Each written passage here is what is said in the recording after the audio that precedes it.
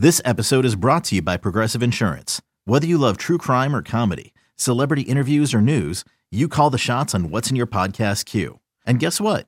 Now you can call them on your auto insurance too with the Name Your Price tool from Progressive. It works just the way it sounds.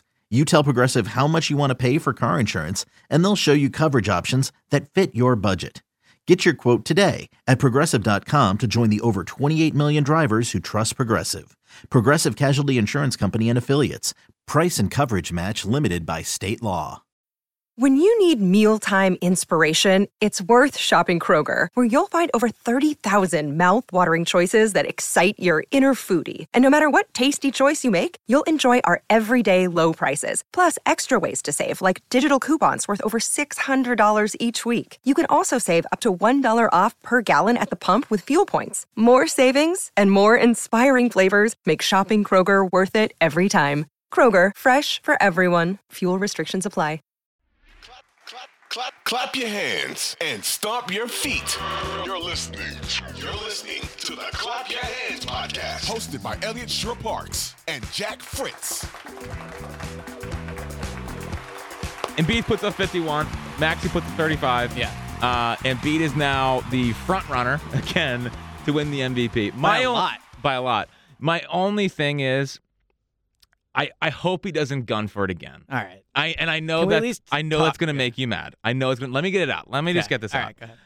I'm very happy he's playing well. I think he's playing better than last year, and I am appreciating him again because I don't think I'm ever going to see a player as talented as him in the history of my lifetime. I agree. And I know I'm only 30, so it's You got some time. That's a pretty grim outlook. It'll be weird when you're like 70 and you're telling people like Embiid and your little kid's like, he wasn't a real player. Well, I know. Yeah.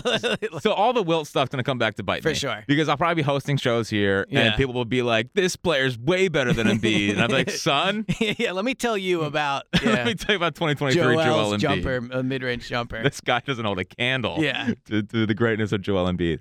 But my problem is probably a strong word, but my issue is that this is what happened last year, is that he gunned for it, tired in the postseason, and they crumbled again. Like he does. I don't want the MVP to be his main priority this year. I just think you're connecting things that aren't there. Like you're taking last year and in this year to an extent. But not just last year. He's gunned for the MVP for 4 straight years. He has, but like, why does gunning for the MVP? Why can't that also be stated as he's playing really hard during the regular season? Because I don't need him to play really hard in the regular season. Why? Because he's bigger. But what than they've everyone. done in the past has not worked. There has been no indication that playing he went for it last year. But no. What I'm saying, there's been no indication that playing him fewer games in the regular season will keep him healthy in the playoffs, right?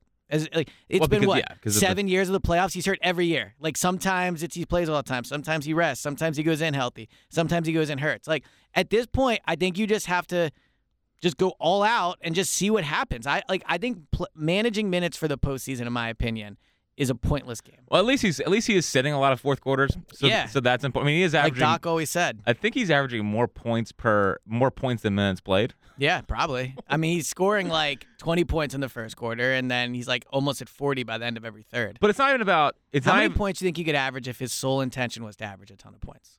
Well, he kind of does that already. I'm saying, you think he could average 40? Like if he played in the fourth quarter? Yeah. I think so, right? Didn't Harden get 36 one year or something like that? He got pretty high. He got pretty high. Yeah. He got pretty high. But my thing with Embiid, it's not all about playing hard, and I think that's important, and that's fine. But it's more about, is he also trying to just score all the time rather than getting other people involved in the game? He's passing him more than he ever has. Well, he had 3 assists in his 51-point game. He did, but he was also on fire. Like, I don't know. But he's also kind of been on fire. Like we've seen this in the regular season before, and then they get to the postseason and everything becomes stagnant. What's giving me hope about the beginning of the season was that he was moving the ball better, and it was not just Embiid go score. Like, we all know what regular season NBA basketball is to a certain extent. Yeah, it's different than the postseason. It slows down. And there's not really game planning. There's not it should be easy for him to score on a lot of these guys. Now, Gobert was impressive. Being able to score 51 on Gobert and Kat, who's a loser. But he is a loser. I mean, Gobert's a loser too, to be fair. For sure. Yeah, 100%. Really, they just have such winner energy from Anthony Edwards. It overtakes all of that. Speaking of Anthony Edwards, I was going to bring that up later. But did you see his post-game quote? Yeah, that they'll never lose because he's the most unstoppable player or something like that. What does that sound like? He's coming to six. He's going to be a Sixer. He's coming home, yeah. He's coming home. I mean, I don't think he's going to re-up in Minnesota. Well, like, he might and then request out, but I don't think he will spend his entire career in Minnesota. Embiid going to Team USA. Yep, it's all coming together. together. Edwards on Team USA. Would you trade Maxey straight up for him? In a heartbeat. Okay. I mean, I would too. I just wanted to make sure. I said on the air yesterday, I did not agree. Very defiantly, That you would trade Embiid for him? No, I said that I would rather have him than Tatum. I'm good with that take. I was in on Tatum, but I think Tatum is actually like starting to have more loser moments than people want to admit. All he does is go to conference finals and lose. I feel like he gets hurt all the time too, like in big games. Well, he just has those games where he drifts. Now he does have game 7s where he scores 50 some. He does have that. Yeah. But I mean, heading into the but latter. To be fair, he did it against the Sixers. He did, and game 6 he did take over. Right. After only scoring 6 points in the first 3 quarters. Yeah, the Sixers allowed him to let exactly that happen. right. He basically no-showed in Game 6, and the Sixers were like, "We'll just no-show a little more." Yeah, hey, we'll out no-show you. Yeah, we're not letting you no-show to this one. Yeah, but Embiid, like, I love the scoring. He's really impressive. It's just we've seen him do this before, where it's like he goes and scores all the time, right? And we've seen it get stagnant in the postseason. And unfortunately for the Sixers, and unfortunately for you, and unfortunately for the listeners of this podcast, I am now back in postseason form. Okay. Where every time I watch them, I think, is this good enough for the postseason? We need to record more often, so we get a pod every once in a while where you're not in that mode. But all right, so here would be my counter to that. I agree that the best version of this team involves an Embiid that is passing the ball because he's very good at it and it gets other people involved. But don't get it twisted. Like, I don't want him to be Jokic. Like, I don't want him to turn into this guy that is like essentially the point guard. Like, I don't think he ever will be, though. No, but that's what I'm saying. So he has the ability to score in a way Jokic does not. He has an ability to take over a game as a scorer few players in the NBA have. So while I get your point that you want him to get other people involved, I think he's shown this year he's willing to do that. And I also think having a head coach in Nick Nurse this year that come playoff time, you're right, where they're game planning more than they are now. Like, Embiid seems very willing to pass the ball. He seems very willing to listen to what Nick Nurse wants him to do. And I think come playoff time, if that's the way they have to go, I think he'll do it. He did it last year against the Nets when he had to do it. I know, but the Nets stink. No, but the point I'm making is I think Embiid is coachable and wants to listen. And I think now he is a better coach. But early in this year, or this season so far, he's on a heater. Like, I don't want the ball out of his hands. I don't want him passing it to Tobias Harris. I want him, with the way he's shooting and the way he's dominating, I want him to have the ball as much as possible. So, and I think that's fine for the regular season. I guess my concern comes down to, is this sustainable? And I was like, the Minnesota win. Like, if he's healthy, I think it is, though. In the Minnesota win, they dominate. Like, They dominated the best team in the West. I know people probably don't think they're the best team in the West, but record-wise. Well, and the best defensive team in the league. Nice. They are. Nice. Well, it matters when you talk about how well they played. I know. Yeah. I know. I guess I've always been big on you've defense. You've always been big on that. Yeah, I know. Exactly. So it's like you talking about basketball defense was not something I was anticipating. Well, it helps my point. I know. But they dominated, and that's fine. It's just, I don't know how sustainable, like, if they don't get a Herculean performance from Joel and Max doesn't score 35, no one else scored in double figures. But I think that's just how it's going to be. But like, you can't win. But you can win if, all right, I'll guarantee you this. If Embiid averages 51 points in the playoffs, okay. And Maxey averages, no, the point I'm making is if they're playing at the best of their ability, they can absolutely win this way. You don't need, I get your point about having a lot of people involved, and I think to an extent you're right. Like, the way the Nuggets won their cheap fake ring is by having a lot of people involved.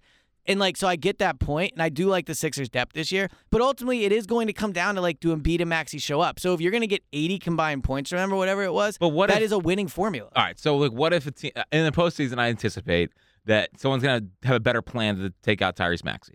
You know, But real quick, to just give Maxey some credit, the Timberwolves are the number one defense in the league. They have great defensive perimeter players. He's faced teams recently with great defensive perimeter players, and he's done really well. And it's not taking anything away from that. I know it's not, because I think Maxey, it was a good bounce back performance, because I thought he'd kind of been slipping. And the 3-point, I agree. The 3-point numbers have slipped. I still hit him for 5 threes, so don't worry about it. Okay, good. I did take him for 30, 35, and 5 threes. It's a good little ladder for you. Yeah. The Jack Fritz ladder of gambling. Yes, exactly. 30, 35, and 5 threes. Exactly right. Because sometimes you got to feel it. You know what I mean? Well, you can always tell when you don't fully, not you, but like in general speaking in me, like whenever, you can always tell you don't fully believe in a player where if they have like 3 bad games, you're like, up, here we go. Yeah, but it's also we're still learning about Tyrese Maxey. That's what I mean. Like, as much as I believe in him, and he is probably the best player Embiid has ever had next to him, and I think the Timberwolves game showed like this is the best chance they have to win the title. But he does. I mean, he also has to prove it in the postseason too. Well, and it was impressive that they extended the lead against a good team and a good defense when Embiid was on the bench. Yeah. And it was a Maxey-led unit. So I think that's important. It was a good Maxey game. It's just we know how postseason basketball works. 51 points is a lot of points. It is. But he's just playing so well right now. He is, but it's also it's kind of easy for him in the regular season. Like, so let me ask who's going to want to who's going to want to like really be physical with Joel in a regular season game? Like, no one's really interested in doing that right That's now. a fair point. But let me ask you this. Is your concern that he'll be injured come playoff time? No. So, like, let's say the playoffs started today. I can't be worried about injury with him. Like, I can't. I agree. It's unfair. Wasting mental energy. It's unfair. But my point is, if the playoffs started today, do you think the way he's playing is good enough to take them?